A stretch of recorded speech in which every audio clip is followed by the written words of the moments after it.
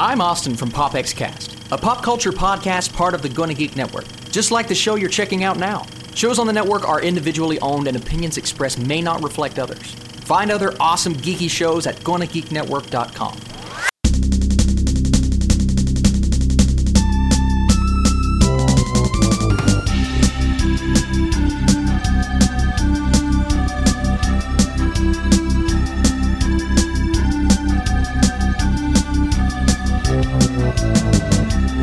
Hello, all you lovely people in internet land, and welcome to episode 86 of Game Life Balance Australia. I'm your host, Robert Bailey, and I'm joined, as always, by a cool grandpa with sunglasses who rides a Harley Davidson, Andrew A.C. Yoshimura. See, the funny thing is that I actually stole my Harley off my grandson. Right.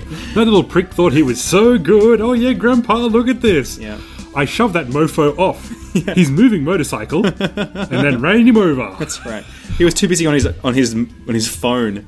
He was too busy sexting. He was too busy Twitch playing on the interwebs. That's right. I pushed him off. Videoing himself doing a dab or a flossing. The funny thing is that I'm not a grandpa anymore because he's dead.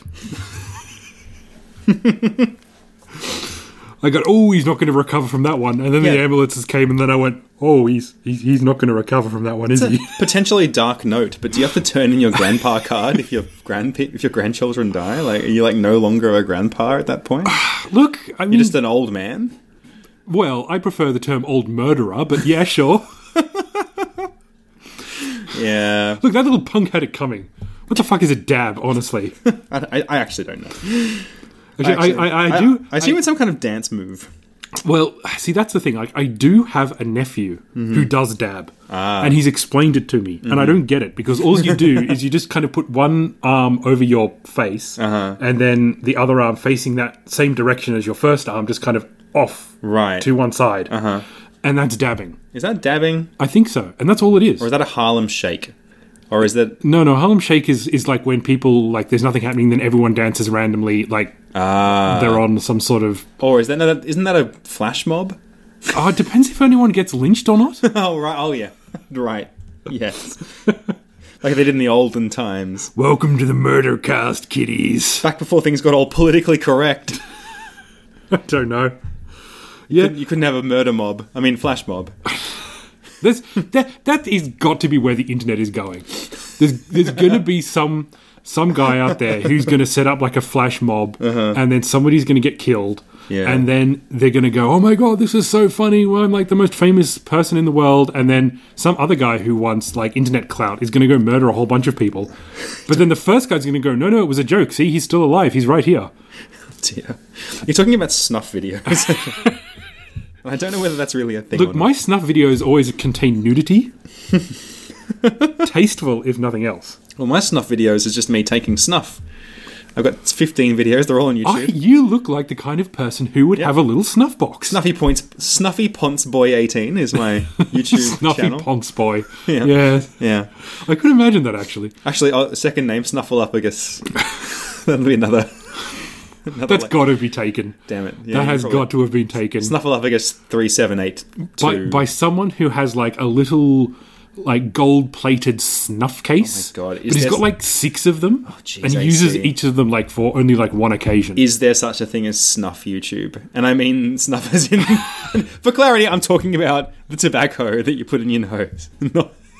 Not the other kind.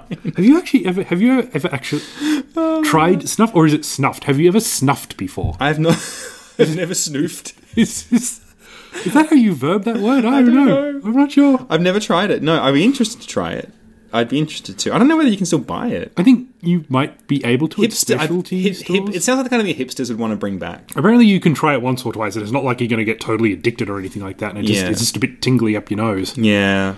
Look, it's probably a lot less bad for you than smoking it is. Oh, I'd assume so. Yeah, I mean, I remember them trying it on QI, that English. Oh, yep. Quite interesting quiz show. That's right. And they all tried it, and it's kind of almost looks like moist sort of thing you kind of put up there, or I don't know. I don't know if it is dry or if it is moist or how it works, but they come in different flavors. Don't you get a little spoon or a little like? I don't know, maybe, but it kind of looks like you're just one movement away from vaping. Yeah. Because in my eyes, like taking snuff is still cooler than vaping. I think you're right. Because like at least when you're snoofing, you taking snuff. When you've snoofed. When you've snoofed too much of a snuff in the snow. Help. Like at least you can act like an upper class ponce. That's true. You can dress like a chap. Yeah. You know, you can have like some sort of all white outfit with a be a dandy. pink scarf. You could be a dandy. I respect dandies more than I respect people who vape. That's true. You know, it's good that I cool kind of agree people with you. don't vape, because then vaping could actually have like taken off. But instead, like only douchebags vape. So it's almost as if like these douchebag hipster pricks went out and said, "I will be the noble sacrifice. I will go out and I'll vape to make sure nobody else does because we all look like pricks." And they were, yeah, we don't, because smoking looks cool. Like you shouldn't smoke. But No. if you see someone smoking in like an old movie or something, you go, yeah, you know that guy's cool and dangerous. Yeah. If you see someone vaping, you just want to punch them in the gut. Look, I will give an exception here to people who are like desperately trying to quit smoking, and vaping is their alternative, and you can see them because they usually have very, very simple vapes, and Yeah, they're like, I'll they're like, pay that. and they're just like quietly standing at the front of their office, like vaping. Yeah. But there's a difference between that and like the dude with the hoodie, with the skull and crossbones, like Anyone motif. who has something they call a rig, whatever their vaping device is, if they call it a rig, if you call it a rig, then yes. yes, then you are a douchebag hipster. And nobody wants to be like you except other douchebags. But then there's that whole tier of Which vaping. is kind of like a health warning in itself, really, isn't it? There's that whole like tier of vaping where you're modding your rig and you're like swapping out like the heating coils and like putting fluoros on it and like lights, neons. Sorry, yeah, like They look like miniature lightsabers or something like that. it's kind of like I can see what they're going for with like the cyberpunk dystopian. We're all like smoking like computer cigarettes and stuff. Like it's kind of cool, but in practice, it's not cool. It's in theory cool, but in practice, not cool. That's what I would say. You look like you look like an extra in Jabba's palace. Yes. From fucking Jedi, Return of the Jedi, Yeah, that film. Yeah, that's it, one of the like Jedi- someone in the background who's just like puffing away, going, "Yeah, I like hanging out with this big fat slug here. He's cool." You're just like one of the people with the bar at Mos Eisley. Yeah. Yep. Yes. Hive of scum and villainy, and to that end, we are talking about a couple of restaurant games today. That's right. You know, nothing quite says hive of scum and villainy quite like Japanese chain restaurants.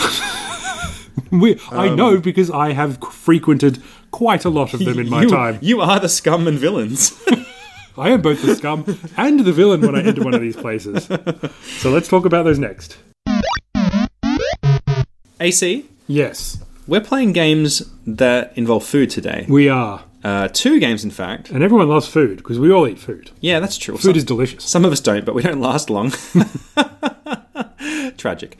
So the games are... there's 2 of them. They're both based on Japanese chain restaurants. Yep, that's correct. And both sort of pretty damn famous in Japan. And sort of... I'm not sure how well known they are outside of Japan. I'd say out of the 2 of them, so the 2 games we're going to be playing, I'll ID them quickly. The first one is Yoshinoya. Yes. And I would say out of the 2 of them, Yoshinoya is the more famous chain that does exist outside of Japan to a larger degree. The other one is Kokuichibanya Curry House, which is my favorite restaurant in the entire universe.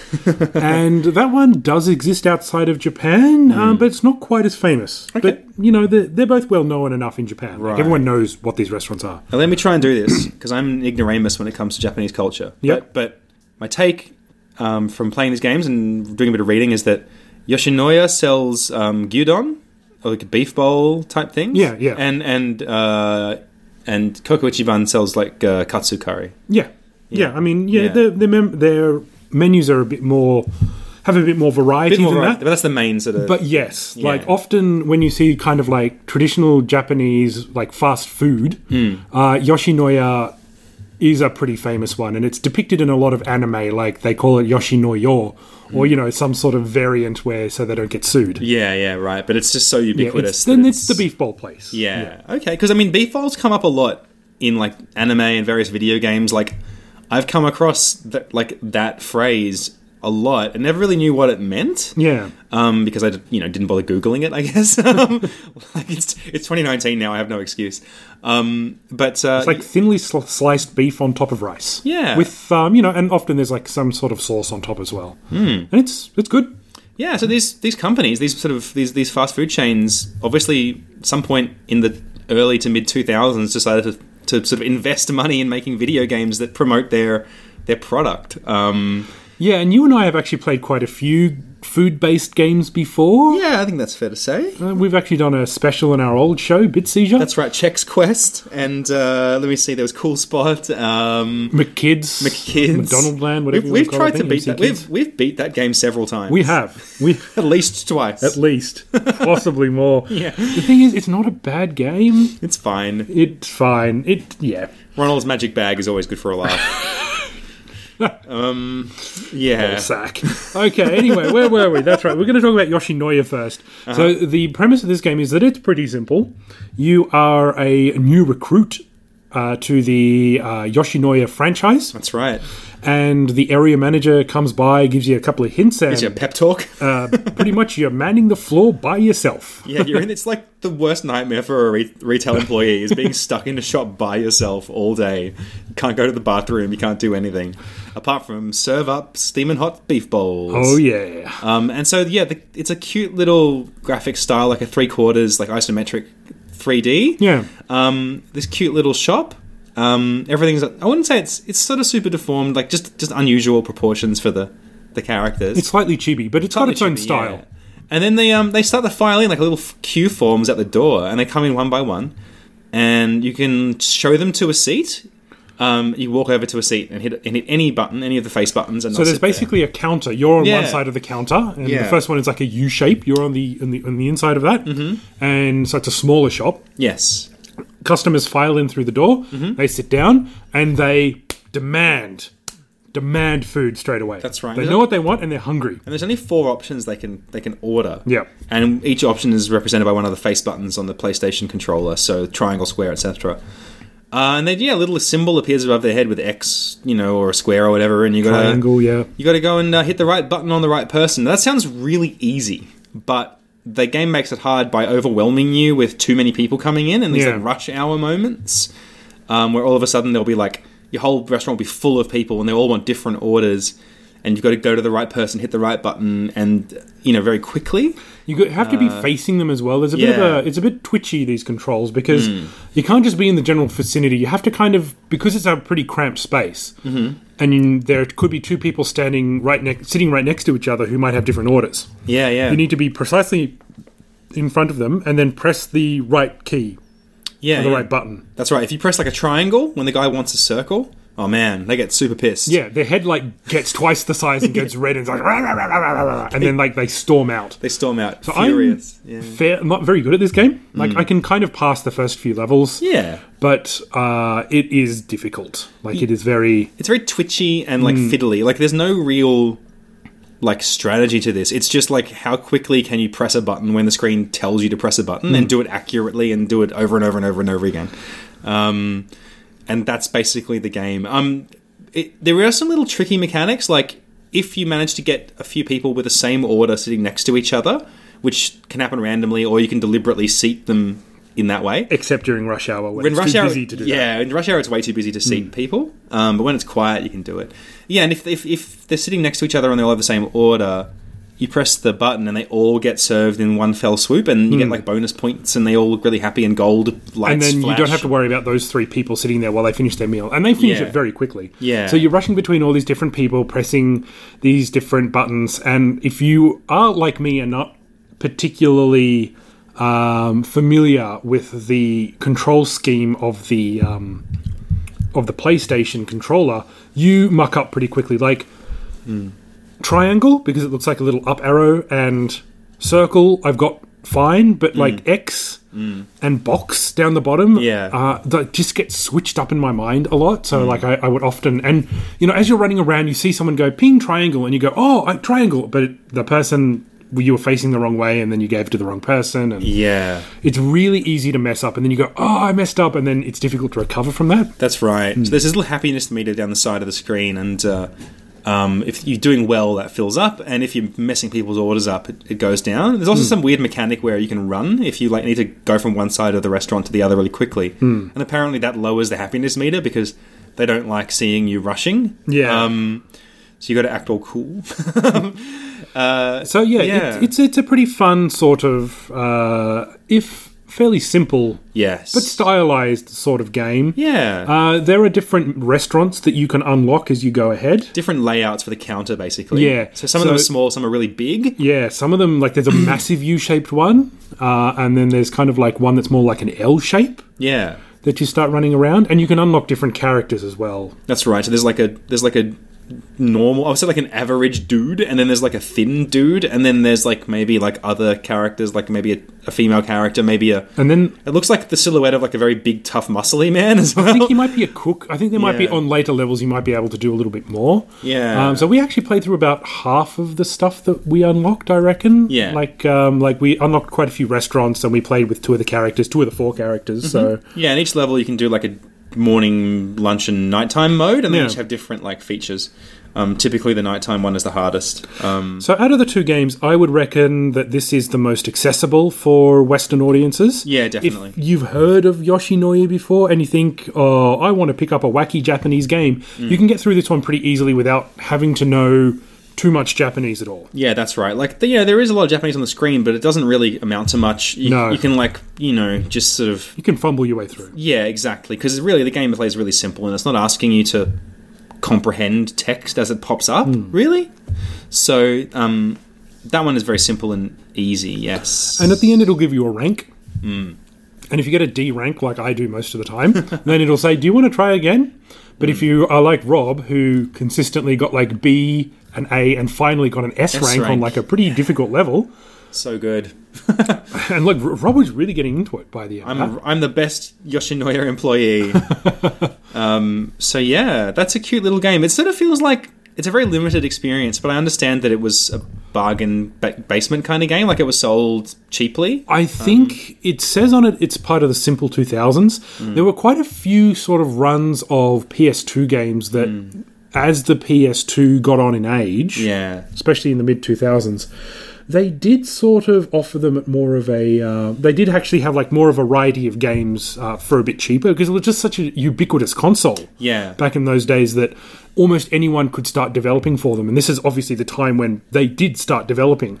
So as far as I know, this was on the cheaper side. I don't know if it was actually 2,000 yen. Maybe it was 2,000 yen plus tax. But I think it wasn't like a $60 or 6,000 yen game out of the box. Because I think you'd feel very ripped off if you Yes, you'd feel a bit slighted for what you get. it's- Because it's fun, but it's not very fully featured. it's not very deep. No. Let me put it But that it does way. what it does it well. I think this would be a good like mobile game or something. Like that's how it feels to me, I think there are a lot of mobile games that are quite similar to this. I mean, this is part of that genre of games that I like to call like stressful kitchen games, but there's a lot of them out there. Kitchen Sims. So that's the Yoshinoya game. Let's talk about the other game, which is the Kokuichiban game. So this one is, I think it's fair to say, AC, much more complex. But it's not like, I mean, don't get me wrong, it's not like Truck Simulator or something. It's somewhere in between like Yoshinoya and like a fully featured like cooking game. I'd say this one came out after Yoshinoya. It actually came out in 2004, so mid-2000s. I'm not sure if it was in the same category of cheapness. I can't really find a price for it. It's actually difficult to find any information of these in English or Japanese on any of the sites that I've gone to, really. I think it's because they're just so specific. Like, there's no one in the West, except for people like, your good self, who would really be interested in playing something like this. So I'd heard about the Yoshinoya game, and I heard that it was pretty fun. or simple, and which is one of the reasons I bought it. So because I like trying out weird Japanese stuff that just hasn't come over to the West. As you know, that's always cool and fun to be like, no one else is playing this. That's kind of fun. I've kind of got a little secret here. Yeah, that's right. And when I heard that there was a Kokoichiban game from my favorite restaurant ever, I went, I got to pick this up.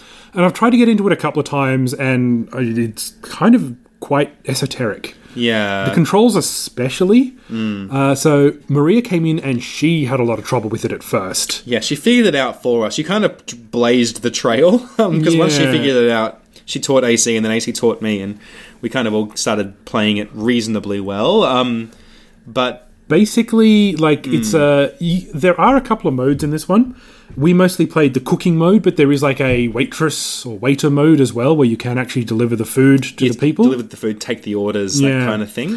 But the making of the curry is a bit more interesting to us. Yeah. So it's almost like you only use the right analog stick to kind of cook it. And you kind of need to... The first thing you always do is you always need to scoop the rice in, but you got to do it in a really kind of like circular fashion with the right analog stick. It's like a 3/4 circle with the right stick, but you have to start from it's hard to left. explain. Yeah, you got to kind of start hard left and then go all the way around. Yeah, and then that will, if you do a full circle, that's 150 grams of rice, and they all have different orders of like 150, 300, 400, 500, and 600. Yeah, and it can get really annoying because like if you do it perfectly, you're getting like exactly 150 grams every scoop. Yeah. But if you stuff it up a little bit, you'll get 148 or 135 or something. And then if you put too much in, then you got to start again. And then you got to try and compensate by like putting in like a 1/4 circle. Yeah. To try and like top it up a bit, and it's pretty finicky. Finicky is the right word, because you really need to get used to that control scheme. Once you get used to it and you're doing it over and over again, it becomes like second nature. But to start with, it's like very jarring. And I think Maria really struggled to get a grip on it. It took her about 10 minutes to be like, okay, now I'm doing it. Yeah, and then she started getting it perfect. And then after you put the rice in properly, then you need to... there's a meter, kind of like a golf meter, that kind of goes up and down, and you got to hit it in the right spot to put like how much like chili sauce or spice they want in there, like the level of hotness.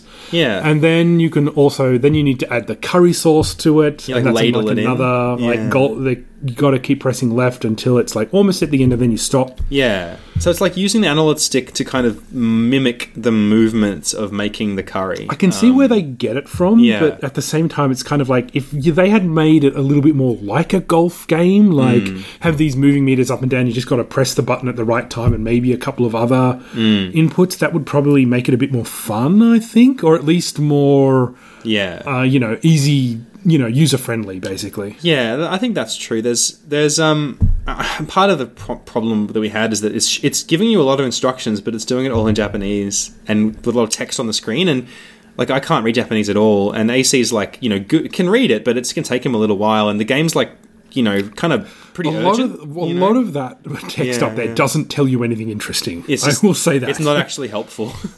Bits of it are, but a lot of it's not. It's like, buy Kokoichiban today. So you control the character, Kokoichi-kun. That's literally his name. It was so funny.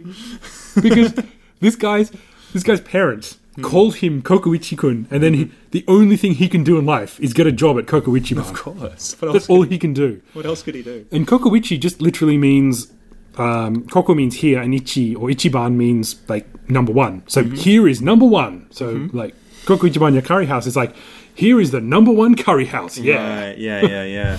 So his name is Here is Number One. Basically. Kokoichiban, yeah. So, so you can do a couple of different modes in this game. There's like a serving mode. There's a cooking mode, which, as we said, can get more complex after you get the curry down. Then you can actually start adding things like the hamburg or the katsu, or the ebi fry, like the prawn stuff. And there's a little deep fryer that you got to like deep fry the stuff in, and this is where the time management skills come in, because as they're frying, you got to do other things, and you got to come back to the fryer and then get the thing out and then put it on and then deliver it. Yeah, so it's a much more involved kitchen panic type of game than Yoshinoya. Yeah. I mean, I think we failed to mention that Yoshinoya does have those little boss fights that does bring in some of the elements that we're talking about now, like little golf meters that you have to hit. So, like, I think I failed to mention that, because that is something that makes the Yoshinoya game a little bit more interesting. But this game is... Kokuichi Banya is certainly much more that all the time. So, just in terms of the gameplay, it's much more involved and fiddly. But I think they're trying to make it challenging, and I can see what they're going for. I think this must have cost more. Yeah. Just because there are more modes. There's a curry quiz, which I haven't done yet, but I kind of want to do it just because I just want to test my curry knowledge. Can I tell you, I accidentally clicked on that. Yeah. And what it is just a multiple choice quiz, but of course I couldn't read anything, so I just rebooted the PlayStation because I was like, this is just me taking stabs in the dark. There is another thing, like another mini game you can do as well, which is like eating as much curry as you can by pressing the circle button. But you can't press. You have to press it very quickly and very evenly, but you can't press it too much, otherwise he goes into like stomach ache mode. Yeah, like he's eating too much curry. Yeah, but so you got to kind of hover it at this level and keep it very constant. I like that you are Kokuichi-kun in that game as well. Yeah, and then if you do really well, he like gets out of his chair and does a flip, and everyone cheers. Everyone in the restaurant's watching, and they all do a little rad flip too. God, that dude just loves curry. You know what? I don't blame him. It's great. It's really good.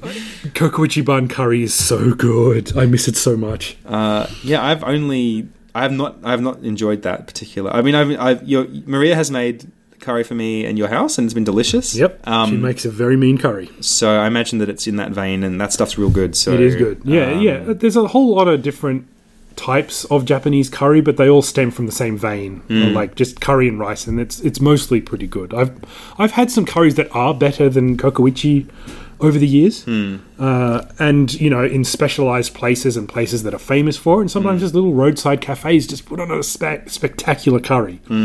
But Kokuichi Ban is just one of those places that is just always so consistent. Yeah, exactly. And that's sort of what's a particular taste. That's what's funny when we were playing the game and we were talking about how fussy the game is, where it's like, 598 grams. No, that's not good enough. We need 600. Like it's very particular. Very. And I think you were saying that sort of reflects your experience, where it's like just an extremely consistent. Like every time you go to I've never had a bad curry there. Like if you order something, you just get the thing that you ordered. So they obviously it's never undercooked. It's never too less than you ordered. They always remember all the ingredients that you ask for. They take this shit seriously. This is a serious business, curry. Oh, it is. It's not to be taken lightly. So with these two games, Robbie, what would you say? Would you recommend one or both or none? Oh man, how would you go? I definitely agree with your statement earlier that Yoshinoya is the most approachable game of the two for Westerners. So if you're the kind of person who wants to, maybe buy this game online or, get your hands on a weird, fun Japanese game, I definitely recommend the Yoshinoya one just because it's much more approachable. The Kokuichi Banya game seems more like if you're really into games like Cooking Mama or Overcooked or stuff like that, that's more like that kind of a game, but like it's more involved like that. It's got, you got to like tip the sauce and do the thing, and and there's a restaurant of people that come and go, and you got to say hi to them and say goodbye to them when they leave. It's it's more of a game than Yoshinoya is. But you basically have to understand Japanese, I think. Or have a wife or indeed husband who can speak Japanese. That does help. Or partner, I suppose. Yeah. If you want to live in the wrath of God.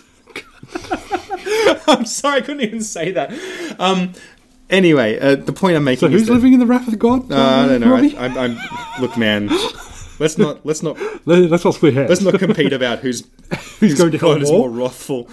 I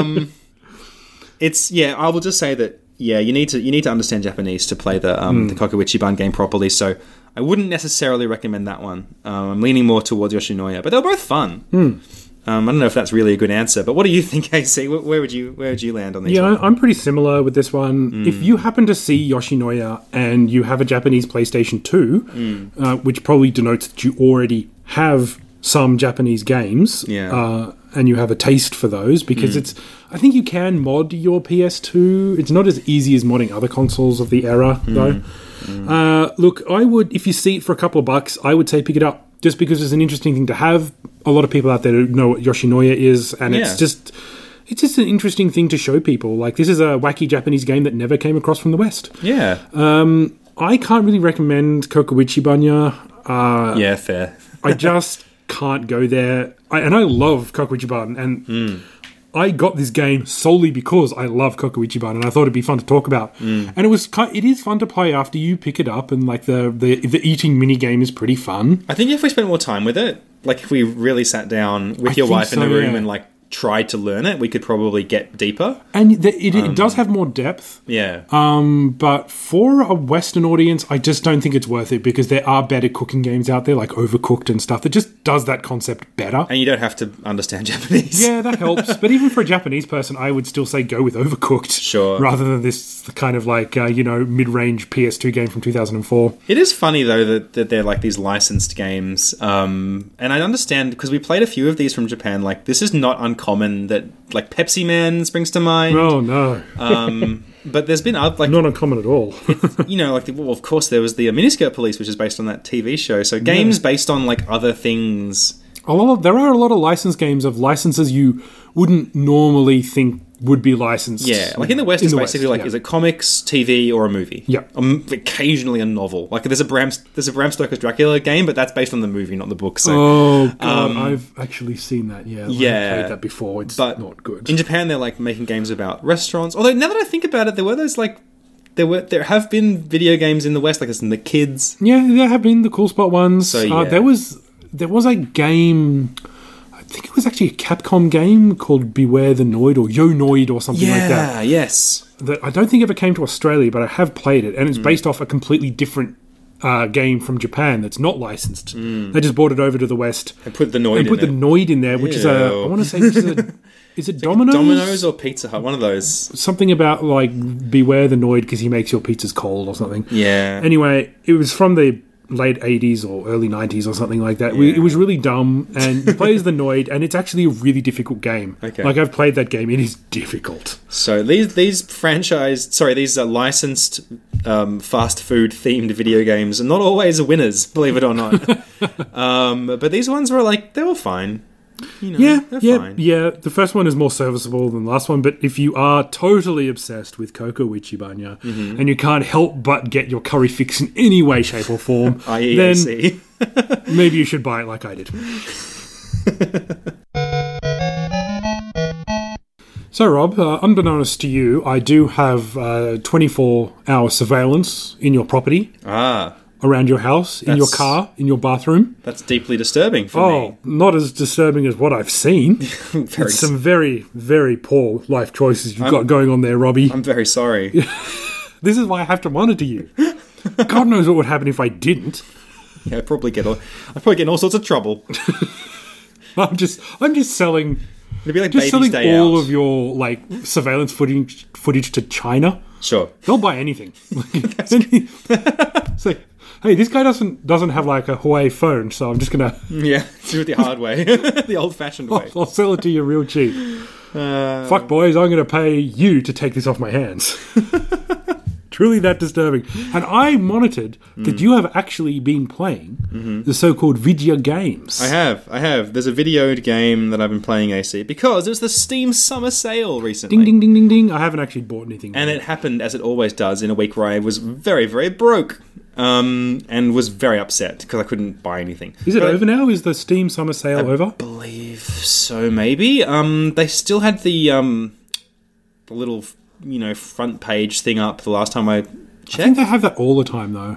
They had this sort of big splash screen thing, and I had this silly, this year's theme was it was like a race, and you had to buy certain games and do this thing, and your points would go up, and it was this whole convoluted thing. I was like, I don't care about this. Just show me the cheap games, Steam. But I budgeted $20. I said, well, I'll buy $20 worth of games because that's all I can afford. And I found 3 games. One of which I can't remember right now. But I did buy Luftrausers, which is a shooter. Red. Pardon me? Sorry. Yep. Luftrausers. Yep. Which I will not talk about today because I haven't played much of it. Okay. But I also bought Darkest Dungeon. I've heard of this game. Yeah, this game's cool, AC, and I'm kicking myself that I didn't get into it earlier because this game's been out for a while now. I want to say like 4 years, maybe more. It's very good. It's very up my alley. What are we talking here? So it's an RPG. I'm out.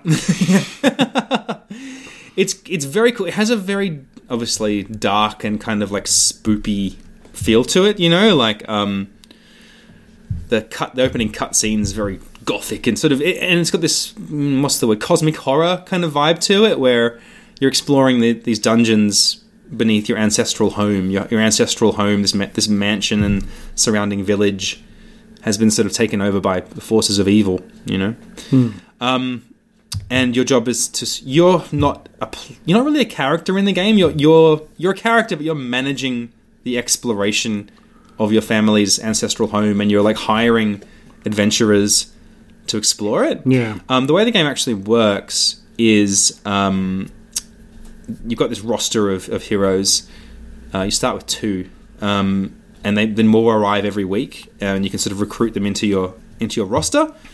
You think to start with you only have 4, but you can increase the roster, and I've got 12 now. You send them into these dungeons, and they're all randomly generated or like procedurally generated dungeons. So every week a new sort of selection of dungeons comes up, and you pick the one you want to explore, and you pick your party. Is this a week in real time? No, it's a week in the game. Okay. And the game sort of takes like the meta game, if you like, is this weekly turn-based thing where you go into the dungeons, you come back out of the dungeons, and then you do stuff in the town. And that's like a week-on-week kind of thing. And the people that you aren't... So you select your crew to go into the dungeon, and everyone who isn't in that party, you can get them to do things in town if you want. Or they can just languish, you know. Okay. But the real conceit of the game is you've set up your little party, they go into the dungeon, and they fight monsters and look for treasure. It's a dungeon crawler. Okay. There's many of these games out there. The thing that makes this game different is it has like this stress meter that all your heroes have. So in addition to hit points and stuff that can kill your hero, you know, you run out of hit points, you die. Pretty, standard stuff for video games. But in addition to hit points, you have this stress meter. Ooh. And if the stress reaches 100, they freak the fuck out. And there are things that they will encounter. So this is the gimmick that I've heard. Yeah, there are things in the dungeon that really stress your heroes and will increase that meter. So like just from walking through a corridor in the dungeon, your heroes might get like 2 or 3 points of stress just because they're in a horrible dungeon, and like the soundtrack's really good and like the sound effects are good. Everything echoes and you can hear dripping noises and it sounds fetid and gross and like yucky down there.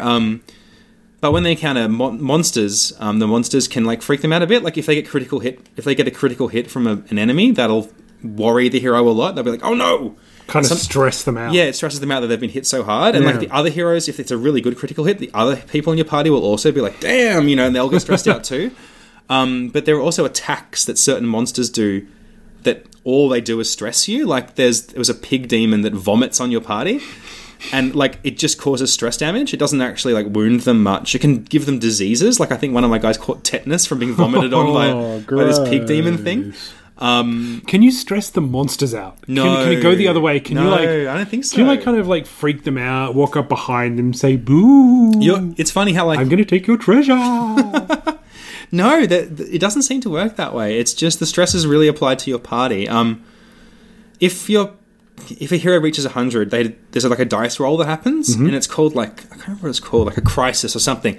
And it can go either way. So on a sort of a positive note, like the coin flip works in your favor, they'll respond to the fear with like courage, and they'll get like bonuses, like something like brave, and they'll get bonuses, and it'll say that they've got this brave effect on them or something. Will their stress level drop after that? Yeah, it does, and they get all the way to 0, or I'm not sure, but it's certainly decreases dramatically. Yeah, it sort of erases the negativity of the stress because they've responded well to it. Okay.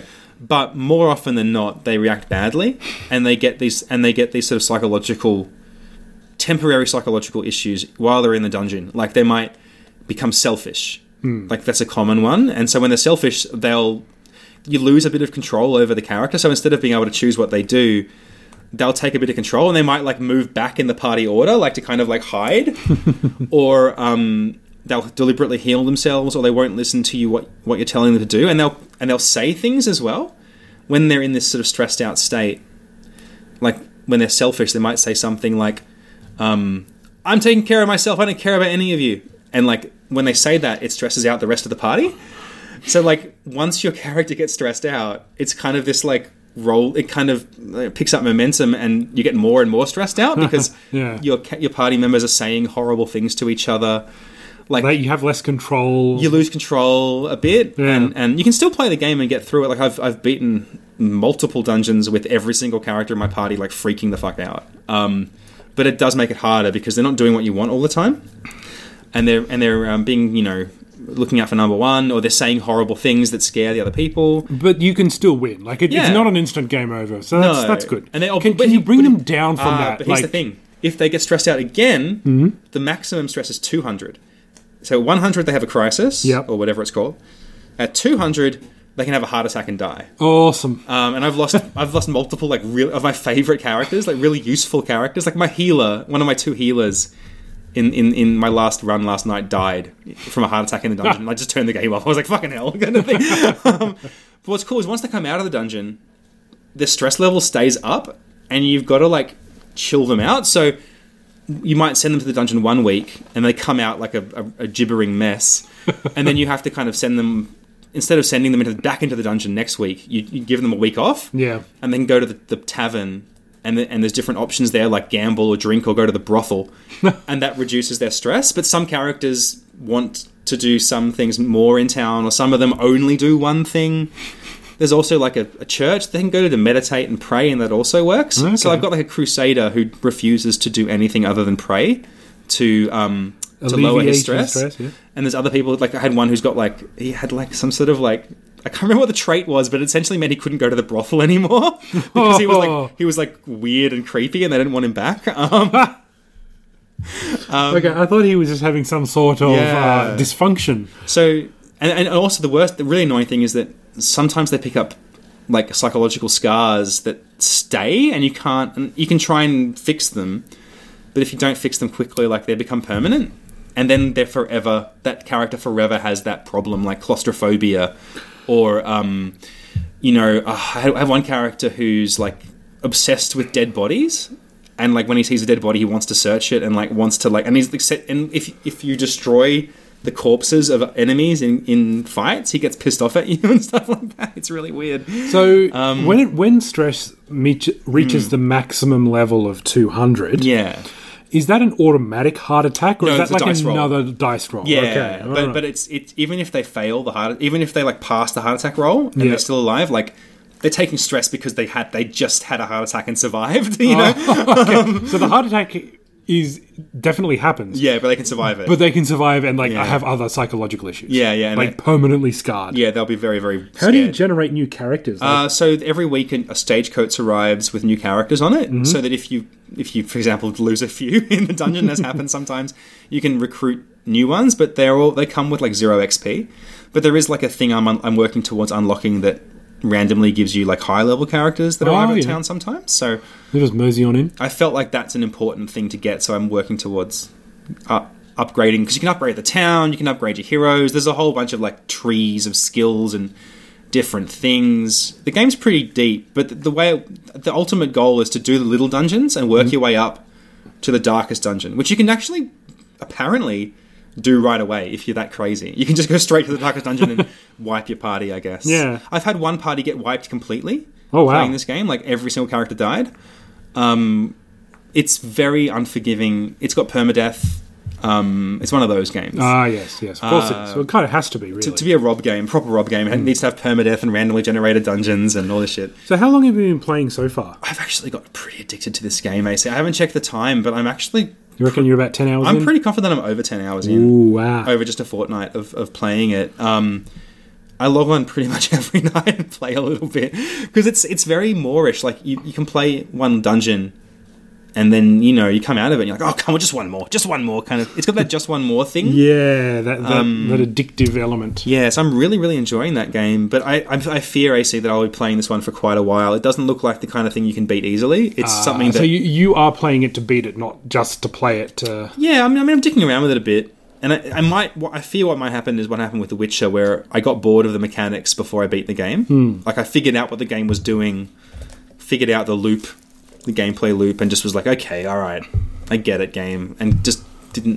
thrill me anymore. But I'm still really enjoying it, and there's a lot of stuff I haven't really seen or done yet, so I still want to, push ahead. I'm very keen to keep playing this one. So cool. Have you been playing anything else? No. I mean, I did play that Luftrausers game. I can talk about that quickly if you want, but maybe leave that for next week. Okay, yeah, maybe we'll leave it until you've done a bit more. I've dicked around with it a bit. It's not very deep or anything, but I'll talk about it next week, because I'm actually playing games for once in the history of this podcast, so I want to make the most history of of this gaming podcast. Yeah, but that's been me mainly game wise. Have you been playing anything apart? Mario Maker 2. Yeah, basically, I have been doing nothing but playing Mario Maker 2. Because we didn't get to talk about that last week. No, because I don't think you just started it. So it was a couple of weeks ago now that it's been out, and I am loving it.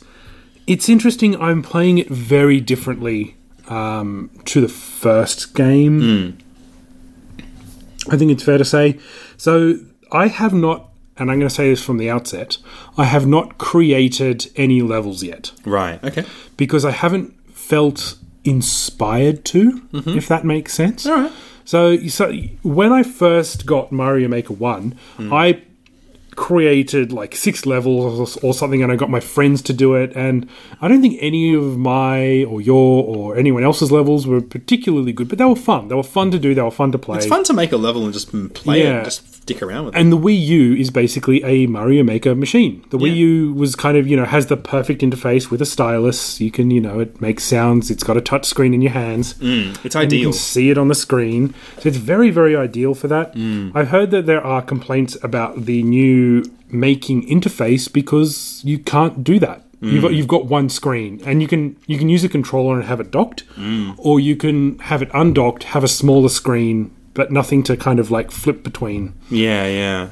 Like you did on, have the menu in Mario Maker 2 and everything like that. So, sorry, Mario Maker 1. Just the interface isn't quite the same. Yeah, and I just haven't had, there was such a raw feeling the first time this game came out. And there was just so many wacky, wild, fun creations. Not to say that's not happening this time, but it was so much of a Wild West kind of feeling when Mario Maker 1 came out on Wii U. It was like a phenomenon. It really was for Wii U owners, and there weren't a lot of us. Let's be fair. That's true, yeah. For the people who bought a Wii U, this was like retribution or like redemptions or whatever. Like their moment of like, yes, we were right to buy this. Yeah, and I loved the Wii U. Like I think it was a great console. I don't think it was a fantastically awesome console that everyone should own.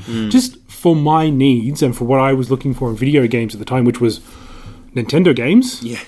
I thought it was a great system. It ended up coming out with like 10 really good games. And when you think about it, that's kind of all I ever really want out of any particular system. That's really plenty. Like 10 good games, that's a good system in my book. Yeah. So this time I've actually been concentrating on the story mode. So Mario Maker 1 didn't really have a story mode. No. It just kind of had courses that were released every now and again on like the course, like the official course list. Yeah. From Nintendo. But this one actually has a story where you're rebuilding Peach's castle after the erase dog erased it. Lousy erase dog. Is it actually a dog? It is. It's a dog. It's actually reference to Mario Paint. Oh. Because I want to say that the dog launches a rocket. The rocket is definitely from Mario Paint. I'm not sure if the dog is. Okay. And then the Mario dog... Paint, man. Yeah. Well, there's actually quite a few Mario Paint references. Like, there's a Fly Swatter game in, like, Mario Maker 1. Really? Yeah. Oh, man. That kind of, like, randomly pops up. And if you click on it, then you can do, like, that game. Oh, wow. And there's, like, an erase guy that kind of bobs up and down, which I'm pretty sure was from Mario Paint as well. So there's quite a few references there. And, look...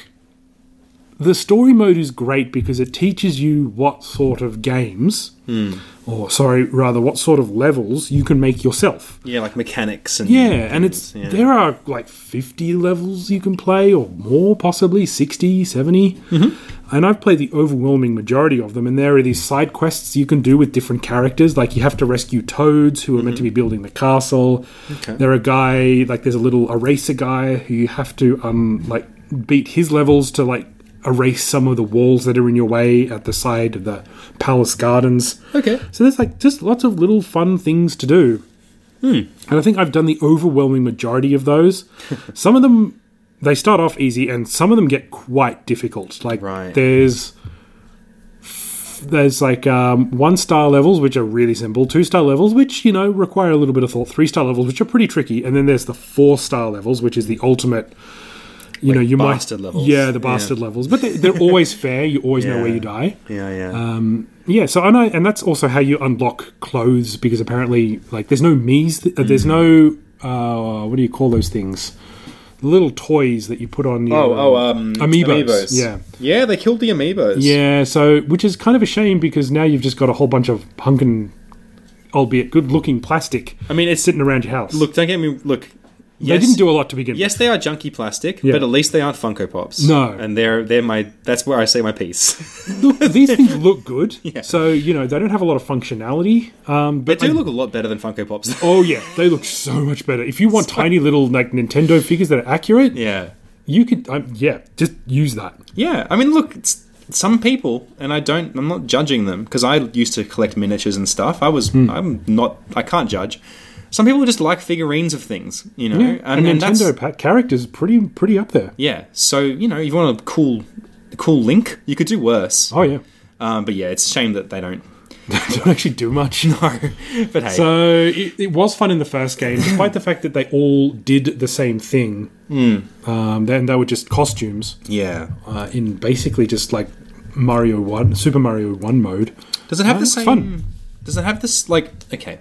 Are there any features other than the amiibo that were and this interface stuff, like the pad and everything? Is there anything missing from this that was in the first game that you don't have in this game, or is it really kind of is it the same but more? Really, it's the same but more. Yeah. They've done this thing where the angry sun. Yeah. You can unlock things so the angry sun turns into a nice moon. Oh, wow. So that if you get the moon, like, it gives you a life or a few lives or something like that. And when you make a night level underground, you can switch up gravity. Like, if you go down a pipe, it goes to night, and then you go up to the top. And you have to, weird. Okay. And it's actually kind of like McKids. Oh, wow. Yeah, McKids has that gravity thing. Yeah, McDonald Land, McKids, whatever you want to call it, or MC Kids. That NES game, which was obviously a rip-off of Super Mario Bros. 3, except one of the only unique mechanics was that sometimes gravity would turn upside down and your little McKid would like go to the top of the screen and you'd have to like get certain cards. That was the redeeming feature of that game, is it had like a genuinely interesting mechanic. And it looks like Mario Brothers have ripped that off. They're like, let's rip off McKids. Yeah. Who the fuck would play that game? Nobody will ever know except you and I. Yeah, you and me and Angry Video Game Nerd are fuming right now. To be fair, they deserve to be ripped off for like their one good mechanic. Yeah. Damn Virgin Interactive. Anyway, look, it is more advanced. The online still sucks. Really, yeah. Yeah, because it's Nintendo and they just don't know how to do anything right. I've heard that you can't, like... You can search for tags this time, like puzzle levels. Yeah. And there are more things to do. Like, there are levels you can make out of the 3D world. Or 3D land... It's one of the three. It's kind of like New Super Mario Brothers, but you can have cars in there, right? And you can have the cat suits, in there as well. So you can only use. You know how you can kind of switch between those Super Mario 1, 3, and World and New. Yeah. For the Super Mario World 3D World ones, you can't switch between those. It's like a completely separate, unique mode. Oh, wow. Okay. Which makes sense because you'd kind of break everything because you can't have the Mario catsuit in the other modes. Yeah, like there's certain... You kind of need to sequester these things a bit. Yeah. But I can see, like, why that would feel a bit... like you're being held back. I kind of want to do like a game life balance level. Okay. Just like if I do a level, I want to give it some thought, and I want it to be good, even if no one ever plays it. Even if like I do it, we shout it out on the podcast, and nobody ever plays it. I just want it to be good for my own peace of mind. Yeah. So I'm kind of waiting for inspiration to strike there, but I'm sure I'm going to make a Super Mario level at one stage. So cool. All right. So if I do, and when I do, I'll tell you all what it is. Cool. I'm sure you'll keep dabbling with that. So I might check back with you in a fortnight's time and see if you've had any new creations, or if your I think what I'm going to changed do now is just go in and screw around with just like the online course modes. Yeah, like see what people are making. Yeah. There are a few good ones. I'm always reluctant to go to ones like the really famous people who say, I've made a new level that only like 0.0001 can complete. Yeah. It's like, I don't want to play those. I want to play this to have fun, not to get like really frustrated at your like infuriating mechanics. Yeah, these horrific levels where it's like all these secret doors and and you got to like do it in the right sequence, and it's just really dumb, and you have to memorize everything, and there's no skill to it. Like, that's just not fun. No, and there are ones that are just nothing but skill. Like, you need to be so super skilled. Yeah. And once again, I like Mario. I'm pretty good at Mario, but I'm not one of those people that am so skilled that I can just like clear every jump, every kind of thing along the way. I have finished, I think, most of the mainline Mario games, if not all. Yeah, you're very good at Mario. Like, you're way better than me. But I just don't want to play these like really frustratingly, like hyper skill levels where you got to like spin, like you need to fire a turtle shell at a wall, jump, spin on the turtle shell just to make it up to another platform. That sort of thing, because that just gets frustrating when you can't do it on the precise pixel or the precise timing that you need to do it on. Yeah, I mean, there are people out there who are kind of crazy, like speedrun type people who are just... And good on them, I say. Yeah, I mean, that's just average. High-level Mario play, but I never really saw that as... I saw it as impressive, but not something I'd ever wanted to bother try and do myself. No. So with that said, I believe you have a quiz for me. You know what, AC, I do. And we'll go right into the quiz if you like. Yeah, sure. I'm happy for a quiz. Why the heck not? Well, this quiz is about cooking in video games, because we had a bit of a cooking theme for this week. So this is a quiz very loosely themed around this idea of cooking games, but also cooking in games that aren't strictly about cooking, if that makes sense. And it's all over the shop. There's some multiple choice. There's some, true or false, I think. Okay, hit me, baby, one more time. All right, 10 questions. Cooking in video games. Question 1. The popular Overcooked franchise was created by British game developers Team 17. What other famous franchise is Team 17 known for? Worms. Correct. Points for you. I had a hint there if you struggled, but you didn't, which I'm really proud of, actually. So good on you. I'm proud of you. That is just... You love Worms. You freaking love Worms. I love Worms. Yeah. I have not played Worms for a few... I think the last time I played Worms was when I reviewed it with a friend of the show, Andrew Lynch, in Japan, actually. I would love to play some Worms. Should play some Worms. Worms is like perennially fun, I think. Yeah. Question 2. You predicted this one at dinner, AC. Okay. In Breath of the Wild... Oh, crap. What ingredients go into making a spicy pepper steak? Okay, a steak and pepper. You got 2. Can you think of the third ingredient? Salt. No, it was Hylian shrooms. So there you go. Damn those Hylian shrooms. I think it's because that's supposed to be like the sauce, like the mushroom sauce on the steak. Anyway. I guess. Yeah. I did mess around with a lot of those recipes, but I always use like the basic one, which is cook an apple, and it gives you like a whole hit point rather than eating one that gives you half a hit point or whatever. I should mention just very briefly, I played through the intro of that game recently at Joanna's house. Or the plateau? Yeah, the plateau. And I was really funny because the first time I played that game, I was like very, very responsible. And the second time I played it, I was just a complete jerk to the old man. So I just kept saying, he's like, do you want to know the story of how I got here? I'm like, no. And I run off and he's like, come back here. Does he actually say come back here? Yeah, he's like if you say no to certain things and he's like, no, you really need to hear this. And he tells you and stuff. And like the illusion of choice. He's trying to teach me to cook, and I just cooked some filthy crap for him, and he was like, "Ah, this is really bad," kind of thing. I'm just being an asshole to that guy. Yeah, I might play it the asshole way next time. It's pretty funny because it's not like you can have relationships in that game, so it doesn't really matter or anything. He just kind of chuckles at you. He's like, ho, ho, ho, like Santa Claus, Like, he's a very Santa-esque. Anyway, question 3, AC. Okay. Can you cook dragon meat in Skyrim? I know you can beat the crap out of it with your fists. You can punch dragon to death. I have done that. We've proved this. I have finished that game by punching a dragon to death. I'm going to say yes. You know what? You can't. They only Isn't there a mod for that? There must be a mod for that. There should be a mod, but in the vanilla version of the game, you can't. They only drop bones and scales. And you could probably argue that you should maybe be able to make a dragon soup out of the bones, but Bethesda is not creative enough for that, so... I bet you there's a mod for that, and I bet you I'll be proven right one day. You know what? There probably is a mod. Because when I played that with you, you listed off the mods, and that list went for like 10 minutes. You go, I modded the shit out of that game. And I did it in a very bad and sort of haphazard way. But, hey, you know what? Sue me. We are very bad and haphazard people, to be completely honest. That's right. The game didn't crash. What do you want from me? Question 4. The frankly wonderful JRPG Suikoden 2 features an awesome cooking competition side quest. I'm going to ask you a stupid question that you won't know the answer to, but you can guess. Okay. Your castle's chef, Hai-Yo, is revealed to be one of the 4 Lords of the Black Dragons, the most feared chefs group in the world. Hai-Yo is in possession of a secret recipe, and other chefs come to challenge Hai-Yo to a cooking contest in order to win the recipe, including 3 other Lords of the Black Dragons.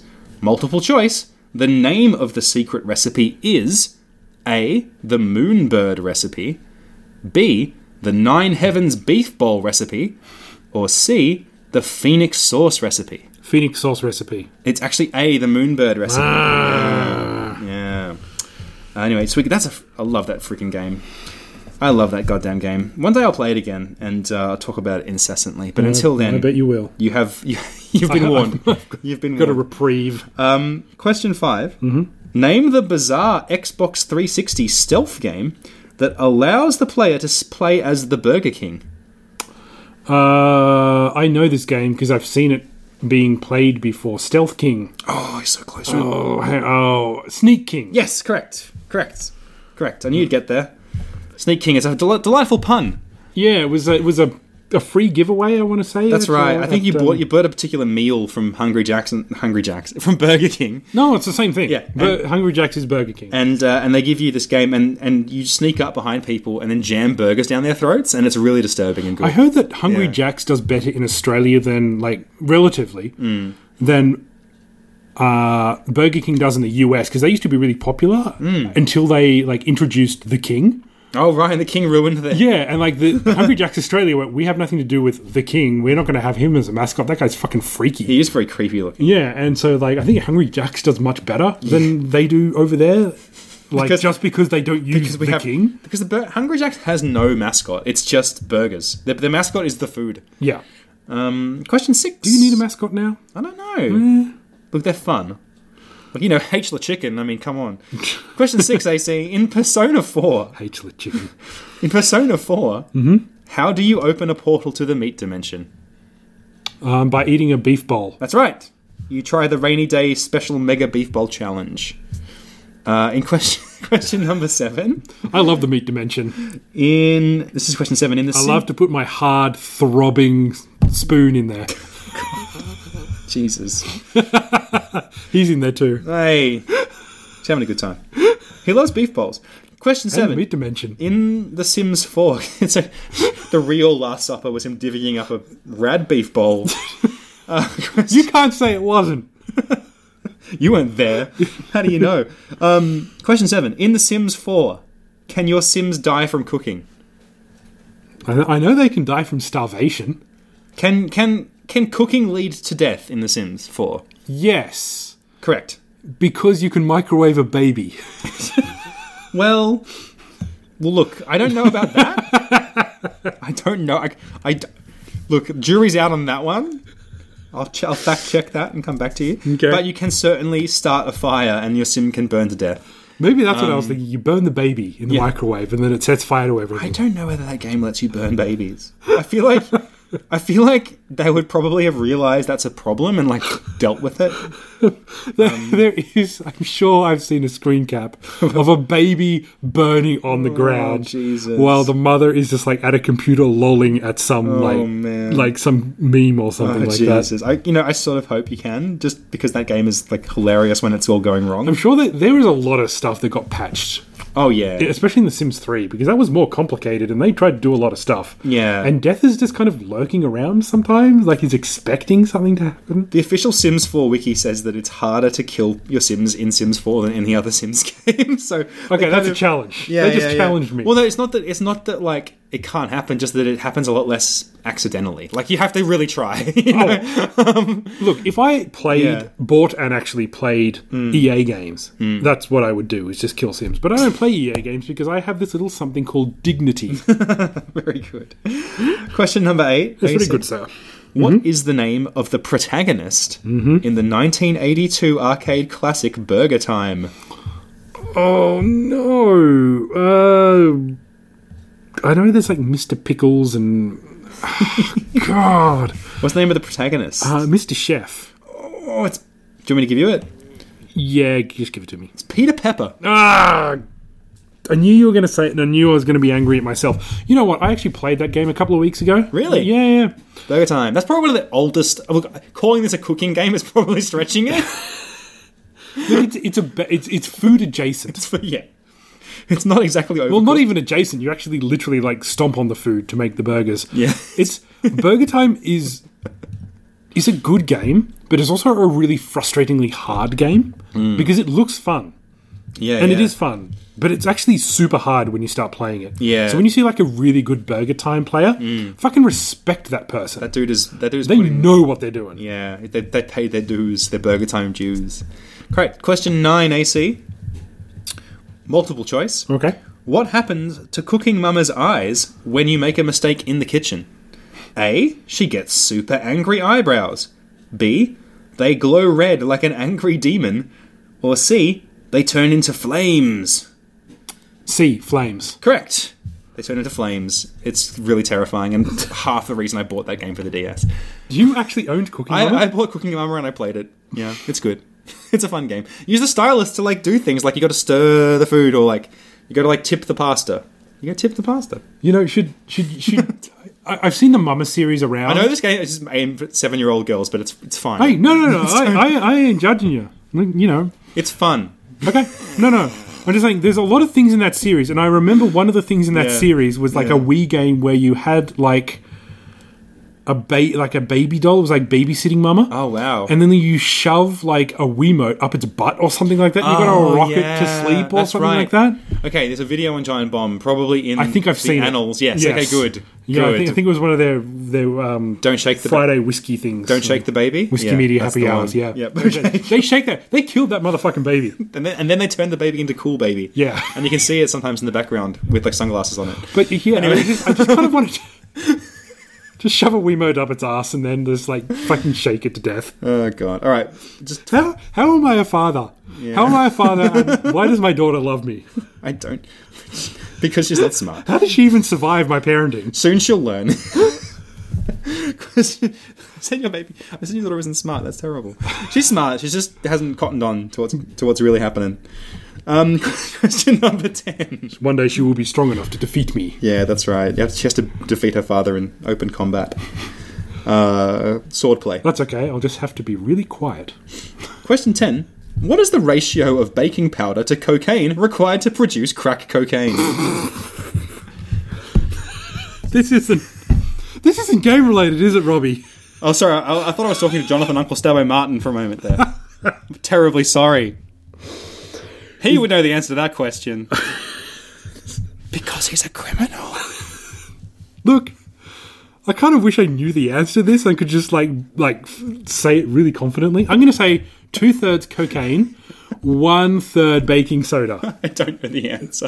It was just a joke because I wanted to make fun of Jonathan Uncle Stabbo Martin. He'll never listen to but this. you won. You got 5 out of 9. 5 out of 9. So you are the wiener. And kudos to you, good sir. Kudos to you, I say. I'm surprised I won that, actually. Yeah, that goes down to the wire. right there. Because I just don't know a lot about cooking games. But I know I have Cooking Mama is one of those things that I hear is marketed towards one particular, group of people. Yeah, demographic. Demographic was the word I was looking for. But it is seemingly very popular with people from many demographics. Yeah. Like it seems to be just a really well-regarded, fun, if simple game. It's simple and fun, and it's one of the few games, because, I mean, I liked my DS, but I didn't really enjoy much stylus games. Like, I thought they were kind of gimmicky, and I really preferred playing, standard, just give me a platformer. You know what I mean? But this one worked really well. It was cute. And there was just something that made me giggle about it. I don't know, it made me happy in a silly way. And I was partly playing it out of ironic appreciation, but also kind of just genuinely enjoying the game. So, yeah. No, that's fair enough. We all have little games like that which we enjoy.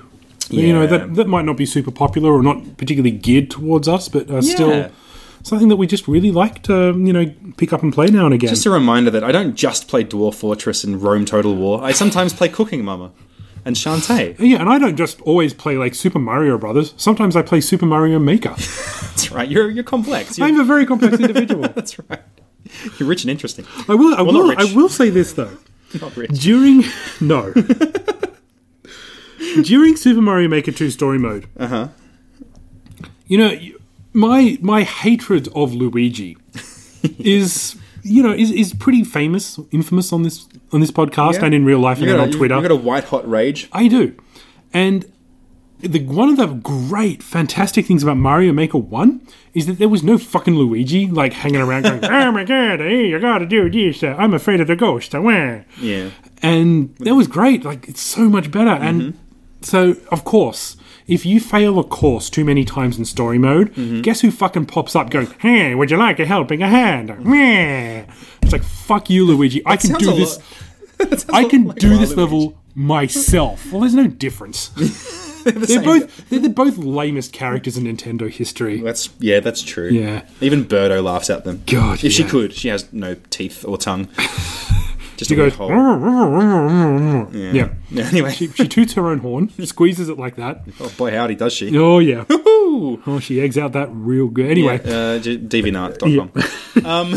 So anyway, my point is that I failed many a level, but every time I ran out of lives and I would see Luigi's smug, helpful visage pop up on my screen, I would go, "Fuck you, Luigi. I fucking hate you. I'm going to do this by myself." Because in this case, Luigi doesn't just symbolize everything that's wrong with Nintendo.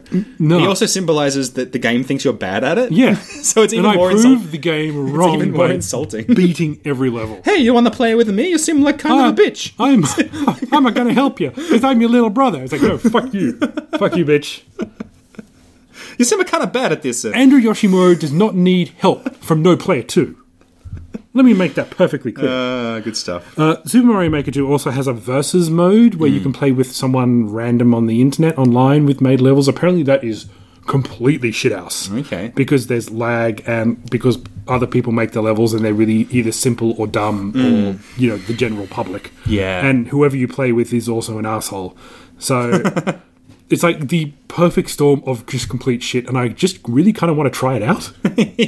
Because my expectations are so low. It's either going to be hilarious or I might be slightly pleasantly surprised, but probably not. Yeah, well, who knows? That's the problem with these online games, is who knows who you'll end up playing with. Who knows, AC? That's very true. You might end up playing with that Chicken Sanchez guy. Who knows? I like Chicken Sanchez. Who knows what can happen? He was awesome. He was a good PUBG player. He was. He was a sport. I gotta say, though, I was thinking about this, and I do like your concept of only having a certain amount of money for the Steam summer sale. Yeah. Just $20 and just $20 Australian. Seeing how far you can stretch it. Yeah, just I could get that game, but then I wouldn't be able to get anything else. Yeah. Or maybe I could get this game I've heard about. Or maybe I should try this $5 game that's on special. So I kind of want to dip into Steam and just to see.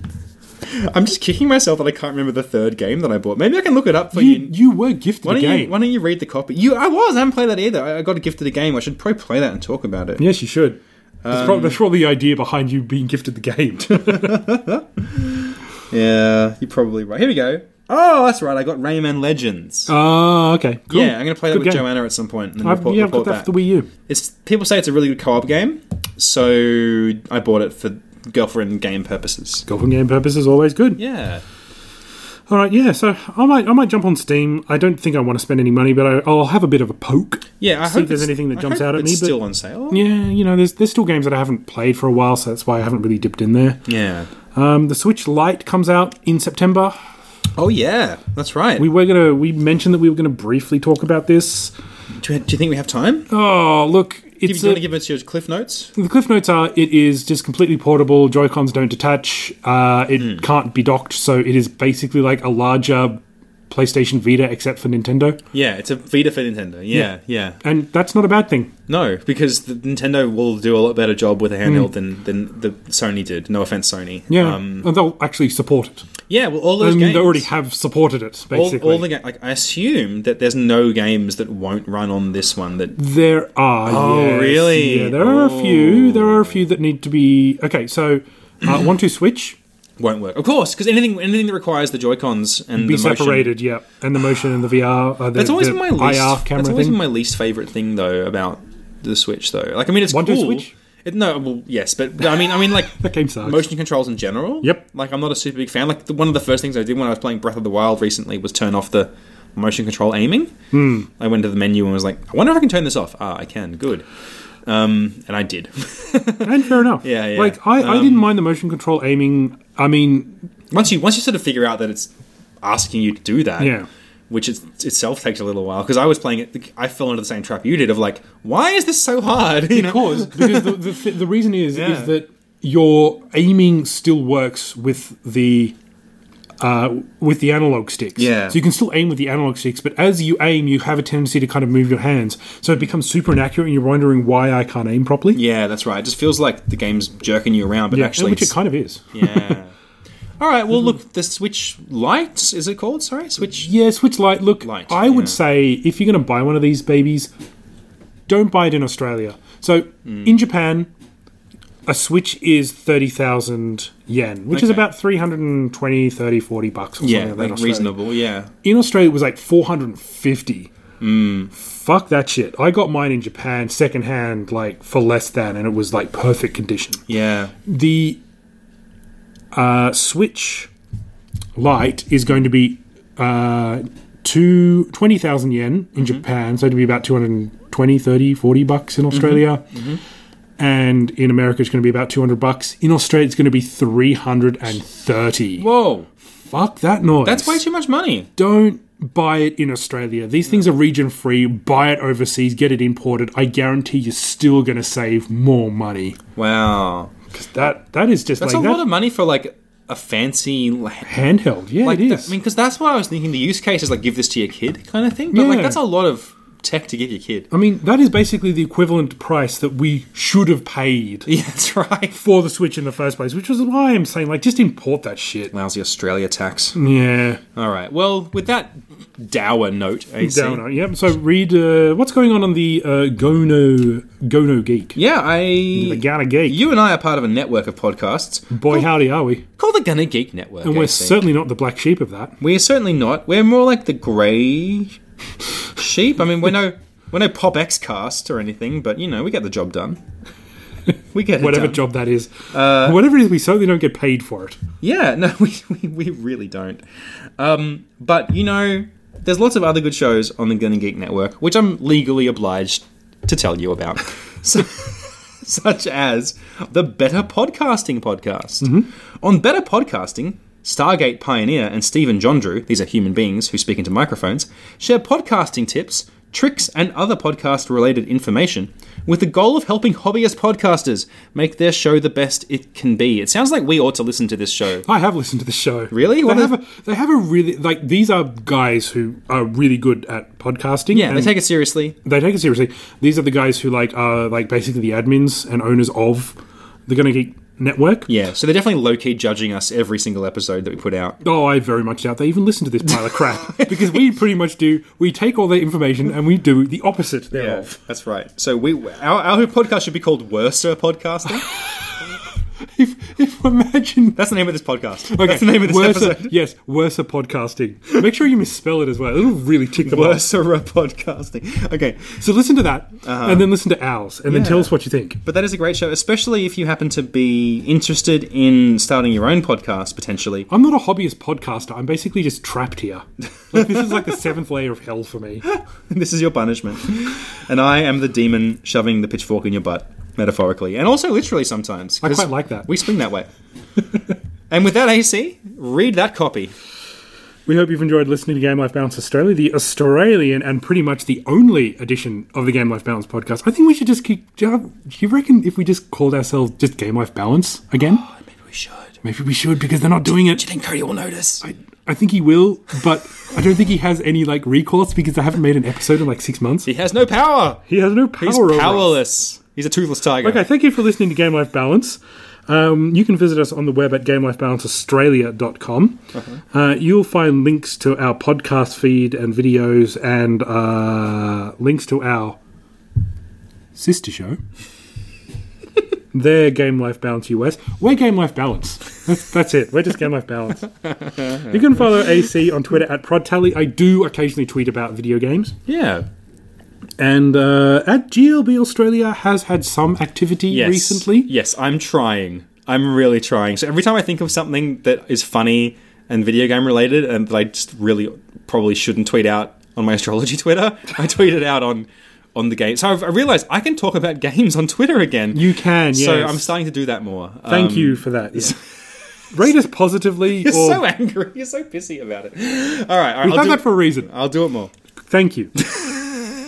Like, yeah, you only have like a couple of jobs on this podcast.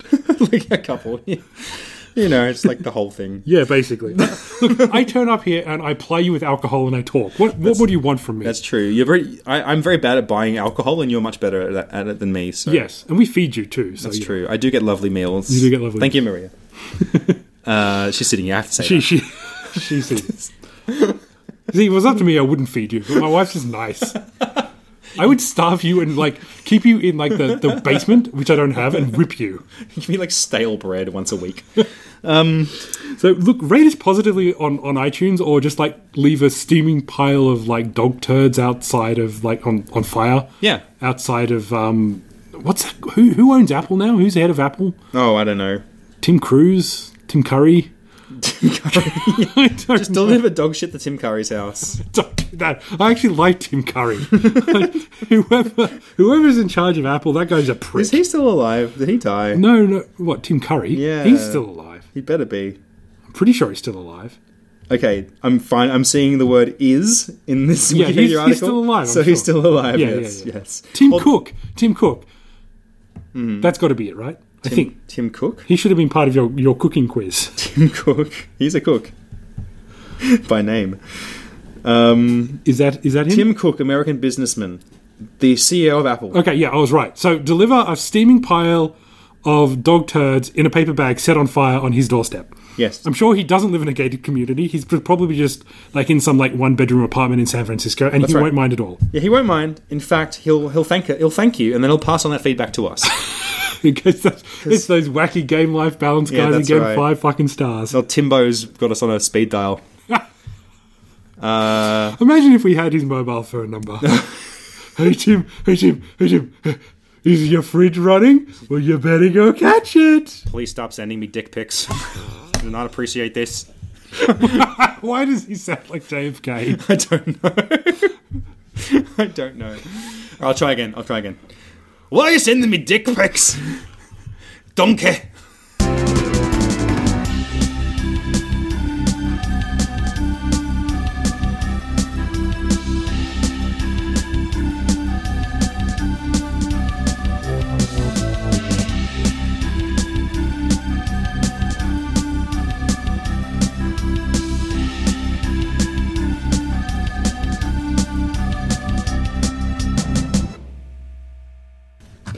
I never knew that Tim Cook and Obama were the same person. They had a donkey.